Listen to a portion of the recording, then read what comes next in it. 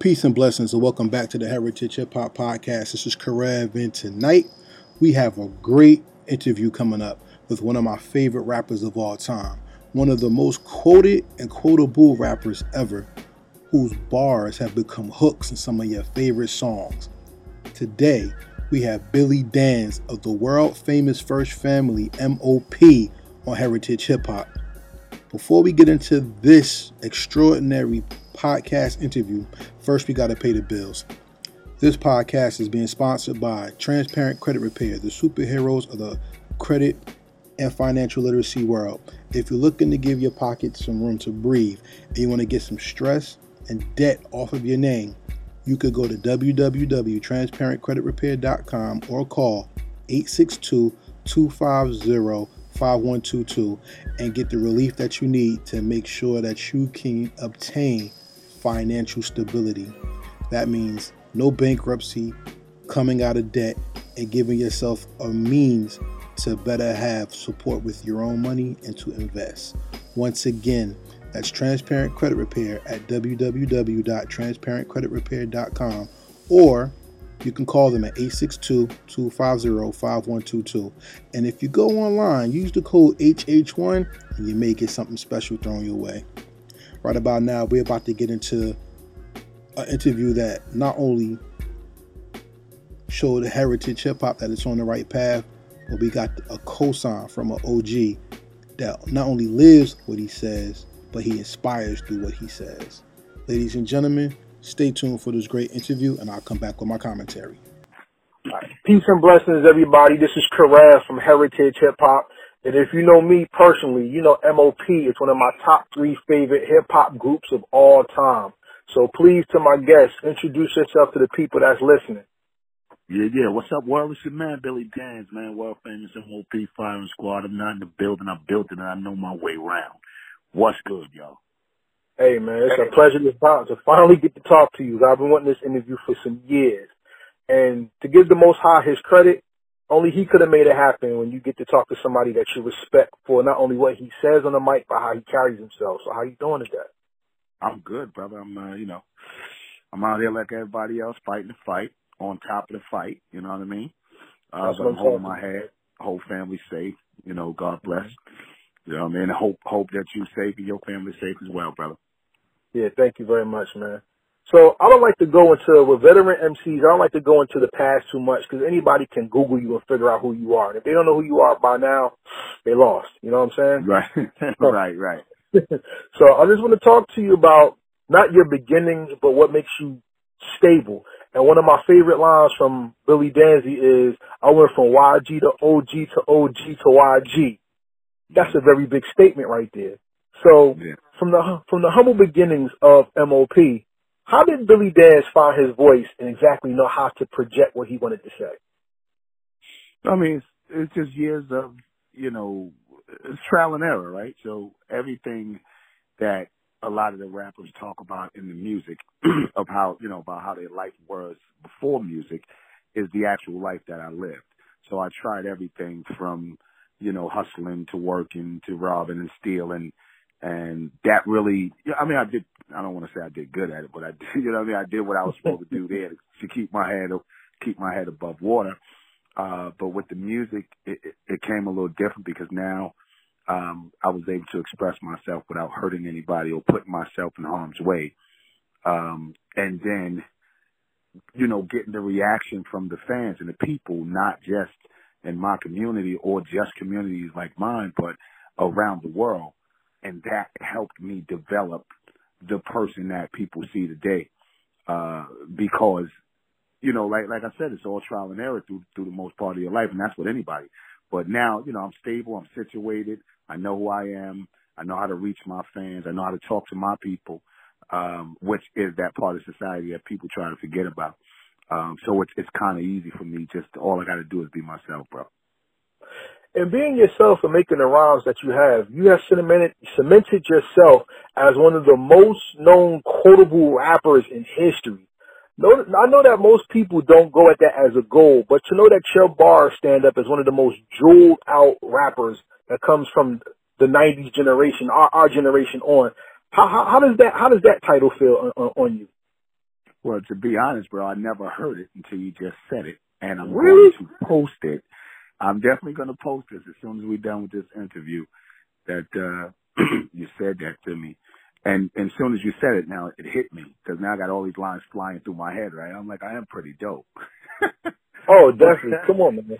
Come on, man. Like, think about this. You are one of the most sampled voices in hip hop when it comes to scratching, breaks, bars, beats, whatever. Come on. Let them niggas know what you went to. Use your potential. Like, fire and I mean, those are little bars or little lines right there that when you say that, people instantaneously know who you are. Right. But you know what, bro? Like, the feeling of it, like I said, it just hit me because you said it. But I'm always, when I'm writing, I'm just pouring out my natural feeling, like exactly how I feel at that moment. So I never look at it like, okay, if I say this, people are going to go nuts, because I'm trying to please myself first, with what I write and, you know, how I display it. I really deal with passion, bro. Like everything that I do is passion from, dude, I don't care if I'm cooking, if I'm having a conversation with somebody, if I'm in the booth, anything I do it with passion. So if it comes across like this and, you know, people can say, well, I'm one of the most quotables, I appreciate it, bro. It feels great. And I'm actually going to I'm going to write a song today just because you said that to me. Yeah, I appreciate it. Core heritage hip hop in it, please. I appreciate that. I definitely will, brother. But most importantly with that though, I was listening to an interview. Like I said, I'm a big M.O.P fan. So like the first time I heard How About Some Hardcore, I think I threw something at my wall and said, what the hell is this? And I was in love with it. Shout out to Kitten Play, right? Because they put y'all on the House Party 3 soundtrack, right? Yep. That's what it is. Exactly. Yeah, House Party 2. I don't know. That's two? One, yeah. It was one of them because Kid and Play made it happen. So that's why I was happy with it. You know what I'm saying? Exactly. But even from coming from there, in all the interviews I've seen of you, there's one thing that you said in the interview, two interviews that stood out to me the most. And one was when you said, and I don't remember the interview right now, but you said, a liar is a person that's unhappy within themselves. And when you say that you write from your passion, that means you found your spot to be true to yourself. What is the power of truth, and how do you project it with your passion? Well, I mean, the power of truth is like, this is how you get by. Like if you don't live your life, if you don't live the truth, then you're basically, you're basically in a bubble. You know what I'm saying? You're like, I forget what the name of the movie was when dude was, just living in this reality show and he didn't even know it. Show. The Truman Show, exactly. You're basically Truman. It's so easy to be yourself. You know what I'm saying? Whether you're up or down, like it's easy to be yourself. Like I was thinking about this the other day, how people, like even from the smallest thing, right? Like putting rims on your car, right? You put rims on your car, or the female's dressed in a certain way or whatever. Like you can't possibly say that's not for someone else, because when you're in the car driving, you can't even see the rims. And when you're wearing a certain kind of pants and, you know, what are you going to do? Turn around all day, look at your own ass? Like, you know what I'm saying? Like, you're not doing it for yourself. You're doing it for other people. So if you living your life, according to what people think or what people think about you, then whose life are you actually living? You know what I'm saying? Like, whose life are you actually living? You know, it's more important to be, you know, to be grounded with yourself than to be amazing to other people, because if a little bit of that amazingness goes away, then you're no longer amazing. Now you at square one again, trying to still figure out who you are as a grown person. You know what I mean? Which it just doesn't make sense to me, brother. You know? And I mean, even coming from truth to, like I said, in my opinion, you're one half of one of the greatest hip hop groups of all time, and your partner, salute to Lil Fame. He's a great wordsmith as well, and his production over the years has not only excelled, but he's found his style. How did you keep yourself as an individual in one of the greatest groups ever and still blend into being a dynamic duo? Well, see, that's the thing. We're not a group. We're only a group to the world. And I say that because before music, me and Fame hung out together. Like we've been friends so long, bro. Like we're no longer friends anymore. We're family, but we've been a part of each other's life for so long that we don't even know where we met, how we met, or when we met. Like it's that far. And you know what? I thought I was the only one that couldn't figure it out. Right? I'm like, man, I don't remember. And I was saying to myself for years, like, I can't remember where we met. But just maybe about a month or so ago, we did in January, actually, in February, I'm sorry, we did an interview. We were overseas touring in Germany, and we did an interview with a guy, and he asked that question. How'd you guys meet? Where'd you guys meet? Blah, blah, blah, whatever. And I waited for Fame to answer. I'm just sitting there looking at him because I want to know too, right? Fame said exactly what I say. He don't remember. You know what I mean? Wow. So we're not a group. So, like, we know each other in and out. So there's beats, like when it's time to make records, there's beats that he selects simply because I would be at my best on it. And he knows it. And I could be halfway across the country somewhere. You know what I mean? So we know each other that well. And being individuals in the group starts from right there because we were never a group from the beginning. He was always Fame, I was always Bill. So it's easy for us to, stay as individuals when we make records. That's funny because you know what? My profession, I'm a teacher. Right now I teach preschool, but I also taught in college, right? Okay. And in my college life, a lot of the kids, but the students would ask me, who did I listen to? And I gave them I gave them Nas, Redman, Jada, you know what I'm saying? Right. And the funniest thing is one of my students who's actually a battle rapper now, he told me in M.O.P. he was confused because y'all are so different that y'all blend perfectly. He said from his understanding of hip hop, M.O.P. is my generation's G-Rap and Big Daddy Kane as a group. How does that hit you? That's dope. I'm posting that too, champ. I've never, we've been compared to a lot of people, not a lot, but the people that we have been compared to were like amazing, like the G-Raps, the, Big Daddy Kane's, Run DMC. So to hear that is kind of nuts. Now, when you think about blending, most groups don't blend together well because most of them do the same thing anyway. You know what I'm saying? Like when you're doing the same thing, you don't have to blend. With me and Fame, it's natural how we are. And the blend is just from what we represent. It blends so well because we represent the same thing the same way, but from different angles, so to speak. You know what I'm saying? Like different deliveries of it. Like Fame is like a wordsmith, dude. Like he is nuts with his wordplay. You know what I mean? Like he's somebody like if you're a rapper, you would be stuck on the way he put his words together. Right. It's been told to me like if you're a rapper, you could enjoy Billy Danze, but if you're a dude of passion or a dude from the block, you really understand me a little bit more because, that's kind of who the audience that I hit. Unconsciously, I wasn't trying to go, you know what, I only want the dudes that stand in the middle of the block from 8 to 9. You know what I'm saying? Like, not those. I was just delivering the way that I deliver. You know what I mean? And it's been a blessing, bro. Like, I mean, we're still in the game all this time, still touring, still doing big deals, still, making, keeping our footprints planted, in the game. You know what I mean? And just because of that, because we've always been different, and because we do come from that era before, as the G-Raps, the Kings, Rakims, we wanted to do it different. If there was a group that sounded the way M.O.P. sound, then me and Fame would be M.O.P., but you would have a different perspective because we would have delivered it different because we would never want to do what another artist or another group does. And y'all do it so well. And I want to give a shout out to Doggy Diamonds because he's somebody I really respect and look at his interviews.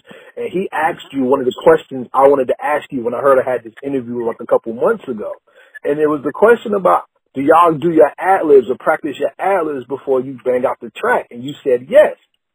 So then that had me think that that being in sequence means that you have a connection within your unit that is so organic that most people who try to get into the business can't seem to replicate and they fail. Right. Does that sequence and does that exist with everybody on the team besides just you and Fane? Yeah, well, I mean, see, everybody plays a role, right? Mm-hmm. Whether it's the music side of M.O.P., the street side of M.O.P., or just the family side of M.O.P. Everybody stands out a lot in whatever field. You know what I'm saying? Like, Flip is like the most respectful gangster I've ever met in my life. Mm-hmm. Like, and he's all the way G, though. You know what I'm saying? All the way. He's an older dude now, but he's official. He's playing in the street. He's always been playing it, but he's always had this level of respect where he kind of handles himself different from all the other real gangsters that you know. Mm-hmm. Which is the same with us with making music. We handle ourselves different from all the serious rappers. Fox handles herself different. Lays as a big brother figure, manager figure, producer figure. He does it different from everybody else that I know in the business. So it's just something that we have, that we take pride in. Be different. You know what I mean? Like, be different because you stand out more.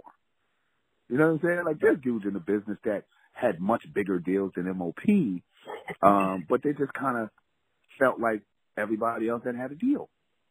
You know what I'm saying? Like M.O.P., like the deals that we had, like we stood out because we did it different. Our approach was different. And look, what people don't understand is, like, we had deals with all the major labels. And then we had deals with some other labels. And these cats, they wanted to do deals with M.O.P., whether it was G-Unit, Rockefeller, whatever labels, other labels that we were in. Like, they wanted to do deals with M.O.P. because they were fans of M.O.P. Right. Not because of just the business of it. You know what I'm saying? Mm-hmm. So, it's key to be different, bro, because that's how you last long. You just be different because, this business is so crazy. You have highs and lows. You don't know what's going to work, what will work. So if you're different, you could stand out. And at the very least, you at least get the attention of enough people so you can keep going. You can do it again next time and you keep growing and keep growing your brand. Just be different. That's very, very important in the music industry or anything that you do, any business, big business. Like you think about years ago, we had like MySpace. A few years after that, here comes Facebook. Facebook is basically MySpace on steroids. Mm-hmm. You know what I'm saying? So the dude Zuckerberg just figured out, you know what, he's doing it like this. We'll do it like that, but then we'll add this and add this and add this, and boom, here you go, $200 billion company. You know what I mean? Just because he did it different. That's all it is. Just because you do it different, bro. And it's key in anything that you do, brother. And knowing branding, I want to ask you, because your team, like I said, if you're a fan, you follow. Teflon was an addition to the M.O.P. First Family that when he came out, when I heard, do you want the rawness? No doubt. I mean, it was like, oh my God, there's another one? Yeah. And Tef, I remember being in high school when that came out, that album came out, and I was handing out the demo, like the little sampler, the snippets. I was handing them out in my high school, like, yo, M.O.P. got another one, yo, check it out. And people was like, yo, this nigga hot as hell. Who's Teflon? I'm like, I don't know. Was Teflon always there, or did y'all bring him in and graft him into the family? No, Tef, listen, if you ever look at a picture of me and Tef, you see I'm towering over Tef. Mm-hmm. Tef been in the family so long, like Tef is a part of the family. But why I'm saying that is because we could show you pictures from when we were kids, and Tef was towering over me. And Tef ain't that short. And Tef ain't that tall, excuse me. You know what I'm saying? So So it's way, way back, bro. Like way, way back. Tef is not new to the family. When y'all first heard him, he was new to the world as an artist, but he is not new to the family. And even and to say it, if we weren't doing music, Tef is still a part of the family. You know what I'm saying? He was always there. Well, shout out to him and Fox, because, I mean, like I said, the First Family was a movement that people really wanted and loved in my land, you know what I'm saying? And coming from that, y'all also were part of Gangstar's family. Shout out to Premier. Of course. How did that blend happen? And what made it so pure? Well, that happened from just being a fan of Gangstar. I mean, come on, dude, just to get a rep? That's all we needed right there. So we would see, you know, every now and again, you may see Guru, you may see Premier passing through Brownsville going to East New York. Never, ever thinking that you would someday do a record with them, because we weren't even thinking about records at the time. And one day, me and my boy, God bless him, OG Boo Bang, we were on the train after How About Some Hardcore came out, and we staring this dude down. Well, some dude is looking at us from the other end of the train, so we staring him down. You know what I mean? Once I get close to him, I realize it's J. Rue the Damager. Now, we were seeing his video move around the same time How About Some Hardcore move. So we walked up on him, yo, what up? Boom, boom, boom. He's like, yeah, I know who y'all are. Boom, boom, boom. He's like, yo, Premier loves y'all. I'm like, you talking about DJ Premier? He's like, yeah. I'm like, wow. So then I don't know how it happened from there, but we were invited to the radio station that Premier was playing on. And we went up there to see Premier.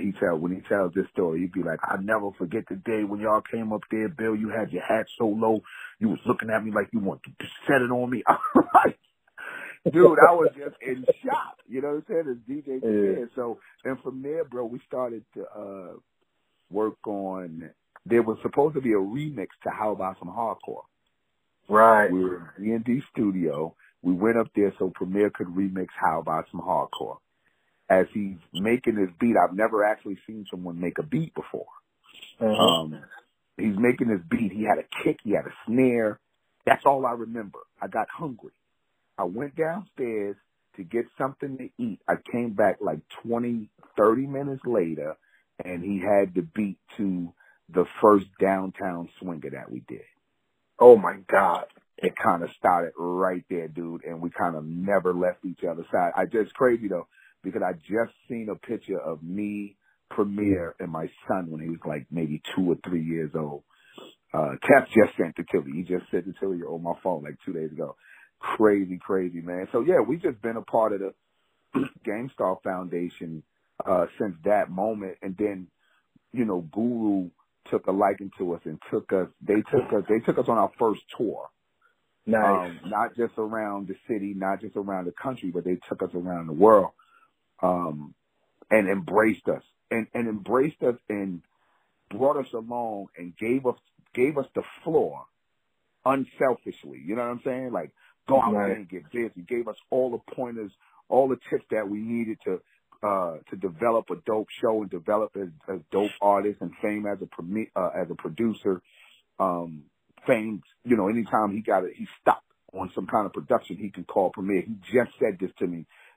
Straight up, bro. He just said this to me 2 days ago.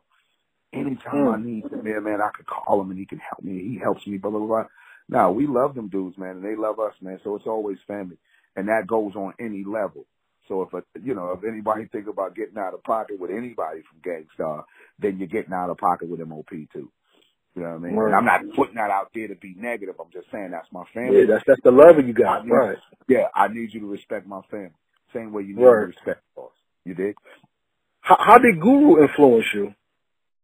Yo, dude, how first of all, his rap style was just nuts, right?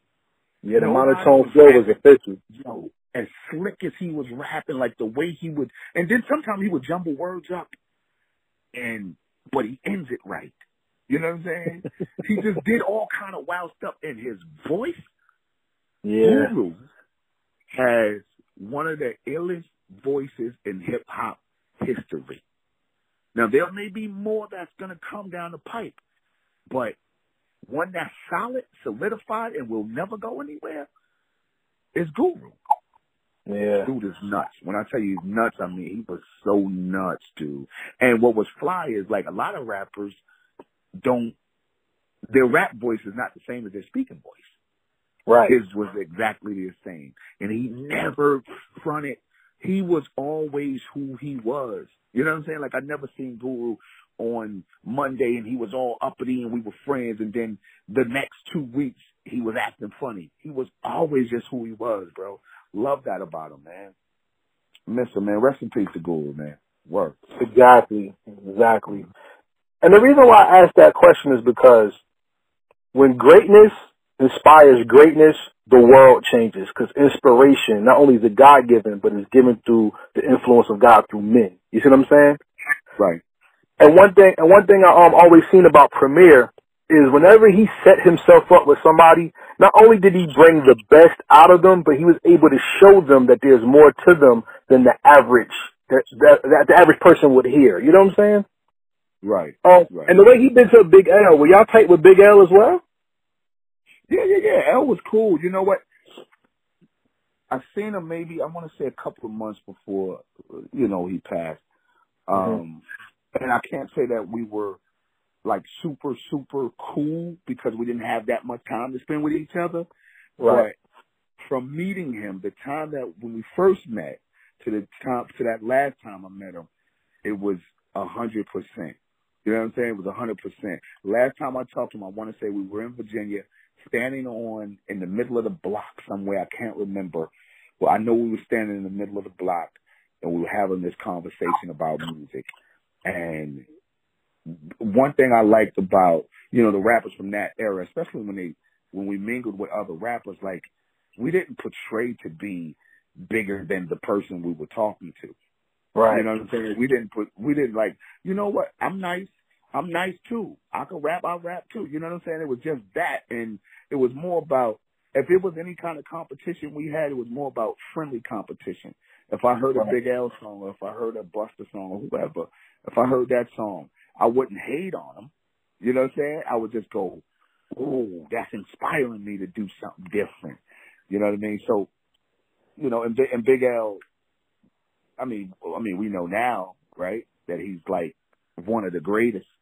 Back then, of course, we knew he was sharp and deserved to have a title, but we just didn't see it like that. We just seen it as, a good dude from uptown who someday we're going to do a record with because we should. You know what I mean? And rest in peace to Big L, man.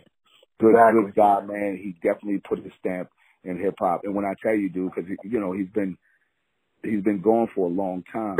But when you put on a Big L record anywhere around the world, people lose their mind, dude. They lose their mind, man. I love it, bro. I want to ask you this question, because this is something that really hits my heart, because this is why I think hip-hop fails today, and a lot of the younger generations don't really see it because maybe it wasn't taught to them, which is a shame. I don't think hip-hop pays homage like it should. I did an interview with Bumpy Knuckles, and he talked about the Flavor Unit and y'all, M.O.P, and he talked about Naughty, and he talked about that with admiration to the point where he feels like he gives them respect and gives y'all respect by not being corny, horrible, or lazy on a track. And today, I don't see a lot of people paying homage, not even with respect to the past, but even upholding the tradition. What do you feel about that? You know what? I think they don't know how. You know what I'm saying? So I don't fault any of the young rappers, the rappers of today, like the ones that came out last year. We can't fault them for not paying homage to cats that came out in the 90s because the cats before them didn't pay the homage. You know what I'm saying? So they only doing what they see. You know what I'm saying? So it's like when, every little kid sounds the same now, and that's only because people make them believe this is what they have to sound like in order to get involved or in order to be a big artist. The fans don't allow them to be themselves. You know what I'm saying? And that's the music side of it. The homage side comes from, they just don't get it. Like somebody need to teach them. You know what I'm saying? And the problem with teaching a young kid who was actually a grown man, he's just younger than us. The problem with teaching him something that he don't know is you got to take him away from something that he believes.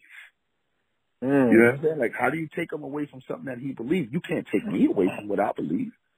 Right. You know what I'm saying? And then it goes deeper than just music or just being an artist. Like, the respect level that we had for the people older than us in our neighborhoods. I'm talking about Miss Pearl, Miss Debbie, and Mr. Frank. You know what I'm saying? I'm talking about like the respect level that we had for them and even our parents, right? Like, these kids don't have that same respect for their elders or even their parents. You know what I mean? So, and we can't point the finger and say, it's Soulja Boy's fault, or it's this one's fault. Or we can't point the finger.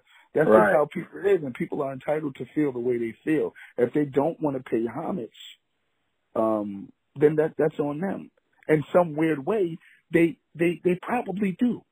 You know what I'm saying? They just won't let it go publicly. It's like the fat girl, you know, who's actually cute in the face, and nobody really likes her, but you kind of like her, but you don't let nobody know you like her. You know what I'm saying? So it's, you know, I don't really fiddle with that because it's not my place. One thing I can say about hip hop as a whole is it's a beautiful thing, bro, because those kids that don't pay homage, they don't realize it, but from what was created way before they were born, this is the reason why you can afford the truck that you're driving or the house that you bought for your mother. You know what I mean? So hip hop, I call it this thing of ours. And like, if you take all the major corporations, the tech companies, the major league sports franchise, collectively, they haven't been able to secure more homes in the urban community as hip hop has. So this is a beautiful, beautiful thing, bro. You know what I mean? Long live hip hop, bro. I love this thing of ours. You know? Salute, facts. But you pay homage to hip hop in so many ways. And let's talk about the 6 o'clock briefing. That was a homage record. Tell me about how that came about, and why was that the first song that people really got from you to hear you solo? Well, really, it was the time, you know, what was going on in the times. Like, there was a lot of African American or people from the urban communities being shot down by white police officers. I mean, shot in the back, shot 10, 15 times, you know. So, and I kind of felt like our president, regardless if he was black or white, he just happened to be black. It felt like he was just kind of not sitting back, letting it happen, but he wasn't addressing it. You know what I mean? So, and people was like, yo, I'm Bill dissing Obama. I wasn't dissing him. I was just I was reporting from the hood. I was briefing him from the hood what was going on and how I kind of view it. Not us. This is how I saw it. You know what I mean? He even, you know, he liked the song. He sent the tweet out, said something about the record and everything. He understood where I was coming from. You know what I'm saying? So, and that's why I put the record out, because I felt like it was bothering me. You know what I mean? I had a young little kid in my house who actually climbed up on the table and just pressed a button on the computer, and the beat came on. And that beat, he liked the beat. And as I'm watching this young kid, our future, run around my living room, I'm going, wow. And the horns was blaring. It felt real presidential. So that's what draws me to it. And I wrote, and I didn't want to write. It was just a quick briefing. Dude, this is what's going on. You know what I mean? You're kind of sitting in the bleachers. You know what I mean? Like, you got to do something about it, though. But whatever, you know what I mean? And it wasn't, like I said, it wasn't no disrespect towards Obama or his legacy. I just wanted to get my feelings out, which is what I always do on records, but I needed to get my feelings out on that one. And people accepted it. People liked the record. So it's a great record, because, I mean, on the flip side of it, like I said, giving homage. You sounded like a representative of people who did not have a voice. And that's what hip hop always was. It was giving a voice to those who were deemed voiceless. So you didn't come as a rapper. You came not only as a politician, you came as like an elder statesman for people who really needed to be heard. And like I said, that part of paying homage is what we need to see more in hip hop. I mean, even to quote you, you said in one interview, you said how you want to see the people in battle rap get off of some of the stuff that they do, and somebody's going to have to come one day different and make people think and not just be about gun lyrics. Right. It seems that Billy Danze has taken the elder statesman role. Remember, from YG to OG, YG to OG, OG to YG. Now he's teaching his lessons because he's lived that moment and he understands the complexity and simplicity of men's actions and their words. Am I correct? Exactly, bro. And what am I supposed to do, right? Am I supposed to have this conversation like I did when I was a 22-year-old kid? Like I gave you How About Some Hardcore and Blue Steel and all that because that's where I was at that time. I'm a grown man with a family. You know what I'm saying? Like we never understood how important the elections was because as kids we didn't see the effect. We didn't feel the effect. You know what I mean? Our elders or our parents hid that from us. You know what I mean? Maybe they were going through it, but we didn't know nothing about that. So now moving forward, like things that I see, whether it be unnecessary beef in hip hop, we know somebody could potentially get hurt. So me as fuck being an artist, just me as a man, if I can get a hold of one of these dudes and go, yo, dude, you know what I mean? Like kind of, pull back or something and try to persuade him to go and have a conversation with that man instead of poking your chest out. Because if you poke your chest out, I don't care how humble I am at this moment, but if you come to me with your chest poked out, I'm poking mine out too. You know what I mean? And the real thing is, like these kids, even though a lot of them been through a lot and, friends passing and family members passing, it don't really hit them until they get old enough to realize, damn, the dude I went to school with that was a really good friend of mine in the 7th grade is no longer here because he was senselessly shot down at the club because somebody's girlfriend was close to him. Right. You know what I'm saying? You know what I mean? Like, I can say that now because I've seen so many of those situations, and I feel ridiculous right now. You know what I mean? When I think about it, it feels ridiculous that I was okay with, not okay, but it was okay. It was normal, let me say. It feels normal when someone up the block get murdered or someone in the buildings found dead somewhere. You know what I'm saying? Like, it was normal. That's not normal. Like, we can go, we hard over here, we street over here, we hood over here. But who are you saying that to except for somebody that's saying the same thing on the other side of the street, which means at some point y'all going to clash, somebody's going to die. And life's going to go on without you. You know what I'm saying? Yeah. You know what I mean? Like, it really working? Come on. I mean, I'm glad you said that. That was most pivotal because that leads me into my next question, which goes kind of into the Baker's Dozen, which is a nice 13-track project that you put out that made me think Billy Danze's on his grown man. He's dancing on tracks now. He ain't even just spitting no more. He's dropping even more jewels. The Ante Up was the biggest chart-topping song, but what do you think is your most important song that you made? Could it be from the new things, or was it, a past joint? Well, as far as the records that we have, it could be multiple depending on what state of mind you're in. It could be, Ante Up could be something. And people, by the way, people think Ante Up is about robbing people, and it feels like that, and it is. But from my angle of it, it's more about we were in the game at that point for, a substantial amount of time, made amazing records, destroyed everybody on their own records, destroyed everybody on the stages, and still people didn't give us our proper respect. Mm-hmm. You know what I mean?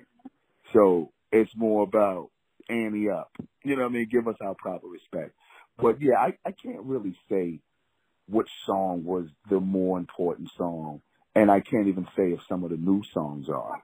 But the new records that I'm putting out, like, and I mean, like the Baker's Dozen, like the 6-pack was just kind of the warm up. I don't know if you got wind of that one, but it was just 6 joints that I put together and put out, and that was just to kind of reopen the veins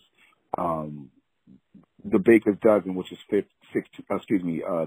songs, was more about just bouncing around with records and making sure people understood me as an individual, because a lot of people just know M.O.P as the group and for this one particular sound. So I really needed to kind of help people understand that I actually can rap and I can make good records.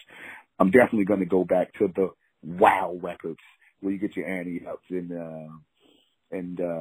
you know, Cold as Ices and all them joints that we did in the past. But then this next piece that I'm doing is going to be something totally different from what I've already given you. You know what I mean? Yes. I need to continue to do it different so people can see the different sides. By the way, the 6-pack, the first release that I did was my very first solo release. It was 6 songs, but it's my version of a single. It's basically just a single. No, it's a 6-part single. Baker's Dozen is a 13-part single. You know what I mean? So that's 2 singles that you got off the entire Billy Dance project. So the Billy Dance project is ongoing. So I'm going to give you another piece soon. And then another piece after that. And then I may give you the album next year. You know, can't wait for it, because I love, like I said, I love the music. I'm a fan. And the thing about being a fan of somebody, I don't really call myself a fan of people because, you know, I ain't really beat for the fan word, but I've been following M.O.P since, what was it, 93 I first dropped? Yep. Yeah, see, I've been rocking since then. I remember the first time I saw y'all on Video Music Box, I went crazy because I never saw y'all anywhere but there. You know what I'm saying? Right. So it was bananas for me. And then one of the most impactful records you ever made for me was Face Off. And on Face Off, I'm sorry I can't remember the lyrics. I apologize to you for that because, you know, it is what it is, and for the sake of time.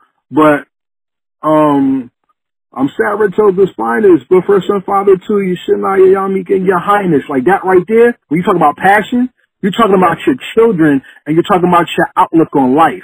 That's what made me love Billy Dance, because he was more than just somebody who could talk crazy. He was somebody who's living with a purpose and he knows where he stands in the game. So thank you for being who you are for hip hop, and I appreciate you. Thank you very much, bro. Thank you, brother. Thank you. All right. I appreciate that. Word. So let's close this out. I like to do rapid fire questions, which are not yes/no questions. They're just questions that show people how even more intricate and intelligent you are. Because heritage hip hop is not based on beats and rhymes. We celebrate the entire hip hop culture through the identity and the intelligence of the MC. So thank you for being a part of it. Thank you, brother. I'm still gonna do it, man. You know what I mean? As long as I can get that energy from people like yourself, I'm gonna keep going. All right, that's what I'm talking about. So let's finish out. Here's our rapid fire questions. You ready? Here we go. Let's go. All right. Between First Family for Life and Warriors, M.O.P was on an unprecedented run that the hood marveled at. What do you think? What album of M.O.P do you think epitomized the group or the unit as being that team that everybody had to see? I would say To the Death. For me. Ooh. Yep. Okay. Yeah. I mean, because it was the first time we did something different in life, ever. We've never did anything different from hanging out on the corner or a majority of negative things. So this is something different.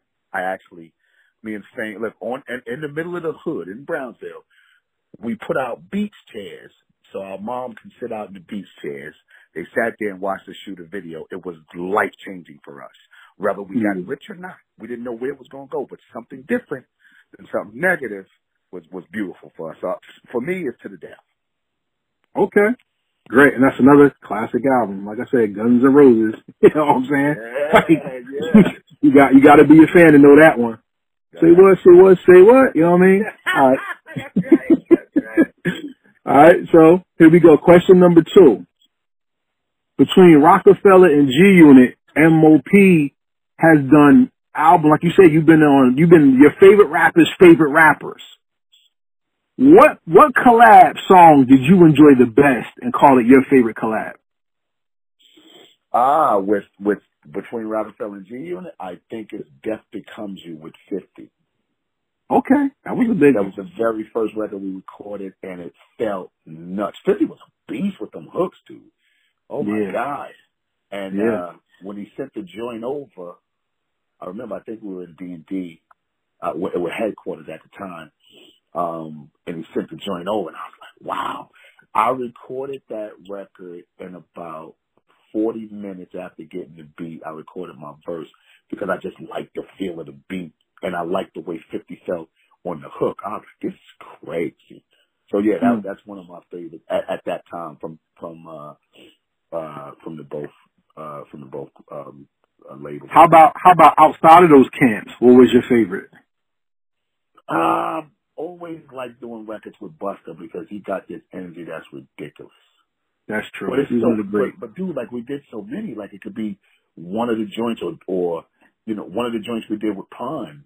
It could be a joint that we did with Fat Joe. It could be, you know, really, to be honest, now that I'm thinking, I think my favorite M.O.P. collaboration of all times, which should have been happened years ago, M.O.P. and M.O.P.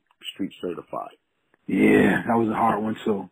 Oh my God. Yeah. It could have been a Pootie Tang record where you couldn't have heard nothing. Just the fact that it was M.O.P. and Mobb Deep, I was already sold, dude. Yeah. You know I mean, I'm gonna tell you, man. I mean, thank God the Saint Marksman came out. I even got the Mash Out Posse rock album. You know what I'm saying?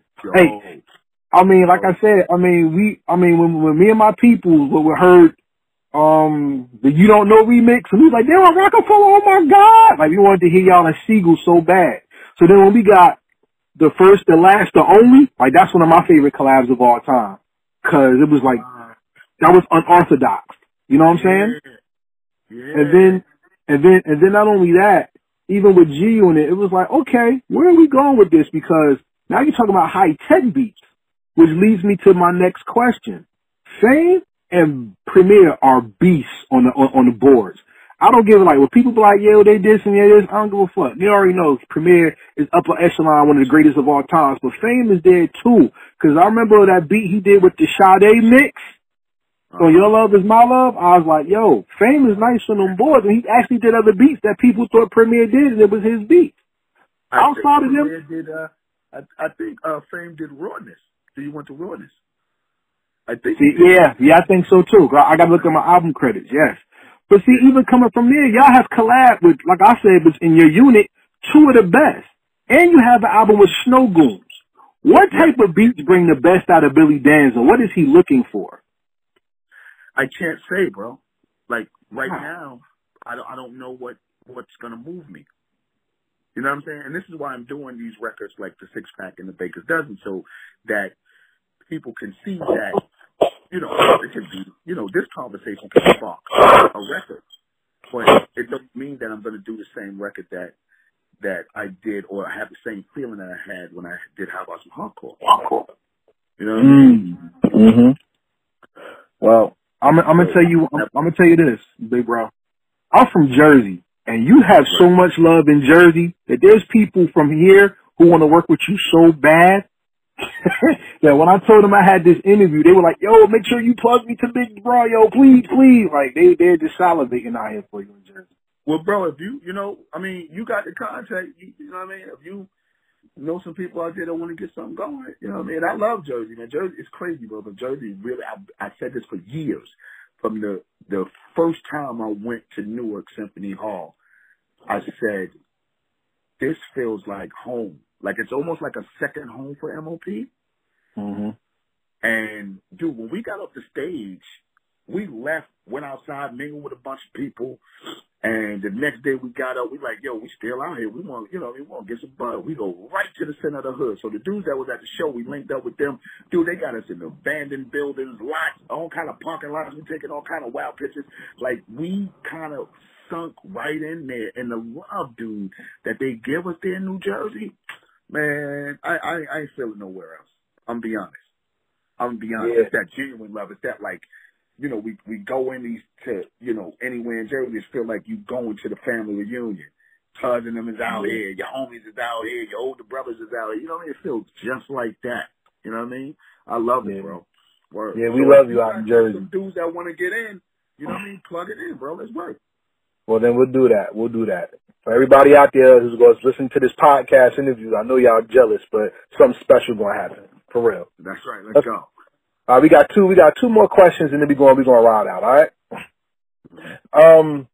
My next question is more geared to your future, and nobody's future is written. But I know you want to keep doing music.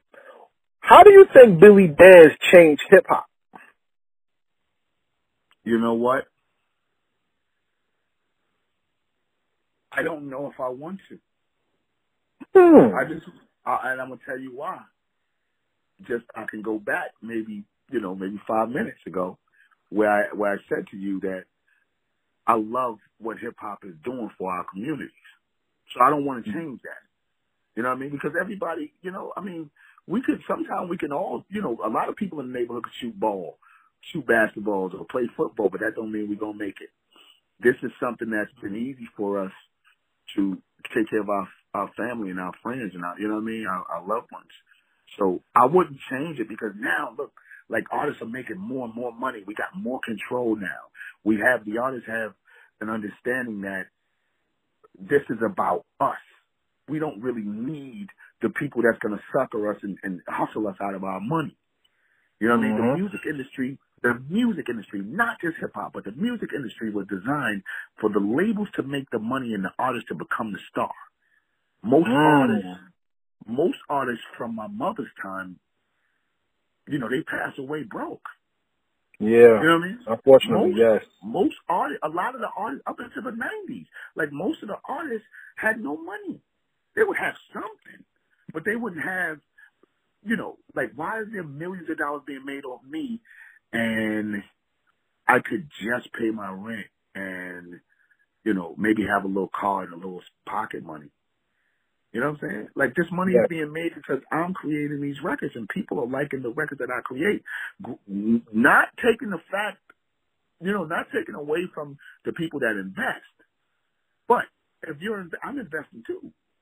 You know what I'm saying? If we're going to do business, let's do good business. So I love the way hip hop is going. I love the fact that the artists have more control and more understanding that this thing is about us. This is this thing of ours. I don't want to call anyone culture vultures. I got some homies that do that, but because really, you can't put yourself in a bad situation. You can't be in a bad situation unless you put yourself in it. Yeah. So pay attention to all the moves that's being made, all the papers that's being sent to you, everything that you're signing. Pay attention to all that.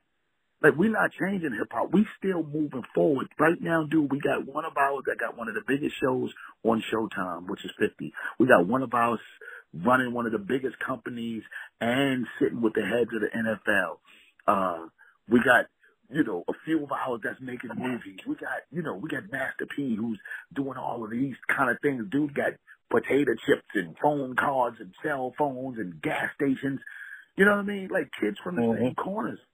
Kids from the same corners that we come from, bro, are now driving beautiful cars. Whatever they do with their money, they do with it. But they're driving beautiful cars and they got big homes. We got one of ours that sold a pair of headphones for $1 billion. Yeah. You know what I'm saying? Yeah. And this hip hop is going, man. The biggest genre of music in the world right now. So I wouldn't change it, bro. I wouldn't. All right. I feel that. Now, see, you inspired another question, so please give me one more. I just want to understand this, because, see, when somebody asks me about what is New Jersey hip-hop, I have an answer. But, see, New York is different, because, to me, New York is like the Game of Thrones. Y'all have different kingdoms separated by bridges and turned boroughs. You see what I'm saying? Can you define for me, what is Brownsville, and who are the best MCs to come out of Brownsville? Oh, shit. Master Ace, one. Of course. I mean, I could mention M.O.P, but that's obvious. Brownsville, right? Yep. Sean Price. You know who's crazy? Tell me. That boy Rock This Monster. Oh, yes. That's that. Hey, Helter Skelter's up there, too. Yes. Beast. Rock is the beat. Look, Helter Skelter is one thing. They was dope. Yeah. Well, remember, and I'm only being 100% honest. At that time, in my head, I was in a friendly competition mode. So I didn't hear everything and everybody. I was like, you know what? I'm just going to be crazy with mine. You You know what I'm saying? That's it. I didn't hear everything and everybody. Plus, I was, drowned in that Hennessy, so I couldn't hear everybody. But let me tell you something. First of all, Sean Price is amazing. The joint that Fame just put out, Miss Bernadette Price and Fame put together. Shout out to them. Is nuts. But rocking this dude, his last album, which I don't want to know. I don't know if it was his first solo album, but a solo album that he put out, I want to say last year. Yes, After Price. He went so nuts on that. Yes, Rock After Price. That's it. Oh, Rock After Price. Woo! That boy is crazy. Yep, GW Bag is a classic. Yeah. We got a lot. We got enough dudes over there down there in Brownsville, man. Still from Smith and Wesson, dope, very dope. Yeah, dope. Smith and Wesson, period. But Brownsville, we're talking about. It's a lot of cats. It used to be some cats down there. I think they pulled back out of the game. But they were called Brownsville 300. Okay. And it was so nuts, man. It was like 2 songs I heard of theirs. I'm sure they had more, but 2 joints I heard of theirs that was crazy. So we got some dudes down there that really get in. Yes, you do. Yeah, Brownsville seems like it seems like Brooklyn is a planet and Brownsville is its own world. It seems like, because y'all have a song where y'all shout out all the parts of Brooklyn, and it's like it's so many different parts. Brooklyn is like North times 3, it seems, because it's so big, you know. But it is. It's huge. Yeah. Here's my last question, and this is the most important question I ask every artist. Once again, I'd like to thank you for coming on here. Please drop your social medias before I drop the question, so everybody knows how to follow you. Yeah. I mean, everybody can catch me on Twitter at Bill Danze M.O.P. You can catch me on IG Billy Danze M.O.P. You can catch me on Facebook as Billy Danze, and hit me for whatever. It don't have to be about no business. Hit me for whatever, man. I got a world full of information, man. You know what I mean? Please, you know what I mean? I'm always here to help. Work. Well, I'm gonna hold you to that. Please follow Heritage Hip Hop just the same way on all platforms, and we'll talk, man. Because I really appreciate the fact you give me a chance to learn. The Bible says when you find a wise man, you wear out his doorstep. So I would love to talk to you for more information if you don't mind. Hit me whenever you want, bro. I'm always here, man. All right. So here's the final question. Our lives are temporal when it comes to civilization. Billy Danze, unfortunately, has to return to the essence, and his legacy will live on in the world. One day, somebody might dig up a computer and be like, what the hell is this? We don't even use these no more, and find your discography. Or they may find this interview. They may find a music video one day. You know what I'm saying? And they're going to see who Billy Danze is. My question for you is, because you did hip-hop, how did you make the world better through your legacy? How was the world better because Billy Danze existed and did life? Wow. That's an amazing question. How to answer it? Jeez, how do you answer that? Because it's so much. It's so much that I believe that I've done. But I believe that's going to be up to some individual that find that computer or that listens to this interview 60, 70 years from now to dissect, to listen to what I've done or listen to this interview and then go back and try to find some stuff. It could be fun. They may really understand how great of a man I actually am or was, right? So I think that's a question that's not a question. It's something that we leave in the air and hope that someone finds the now version of Tut or the Urban King, Billy Danze, and figure out how great he was and what his legacy actually means. You know? Well, brother, that answer was deep. Thank you, Tim. Look, all I can do is give you what I'm feeling, brother. You know what I mean? And I appreciate that. So for everybody out there listening, remember, this is the most hip hop quotable rapper to me ever. And if you ever want to doubt that, just listen to the songs with his voice. They take the words from his verse and make it the hook. Just think about that. So, everybody out there, thank you for listening to Heritage Hip Hop. Once again, we're here with Billy Danze. Make sure you subscribe to the website, www.heritagehiphop.com. And with that, the Baker's Dozen is out right now. Go get it. We say peace, and we out. Salute. Peace, and thank you for listening to this episode of the Heritage Hip Hop Podcast. Once again, this is Karev, and we have to say a special thank you to Billy Danze, one half of M.O.P, and contributor to the First Family.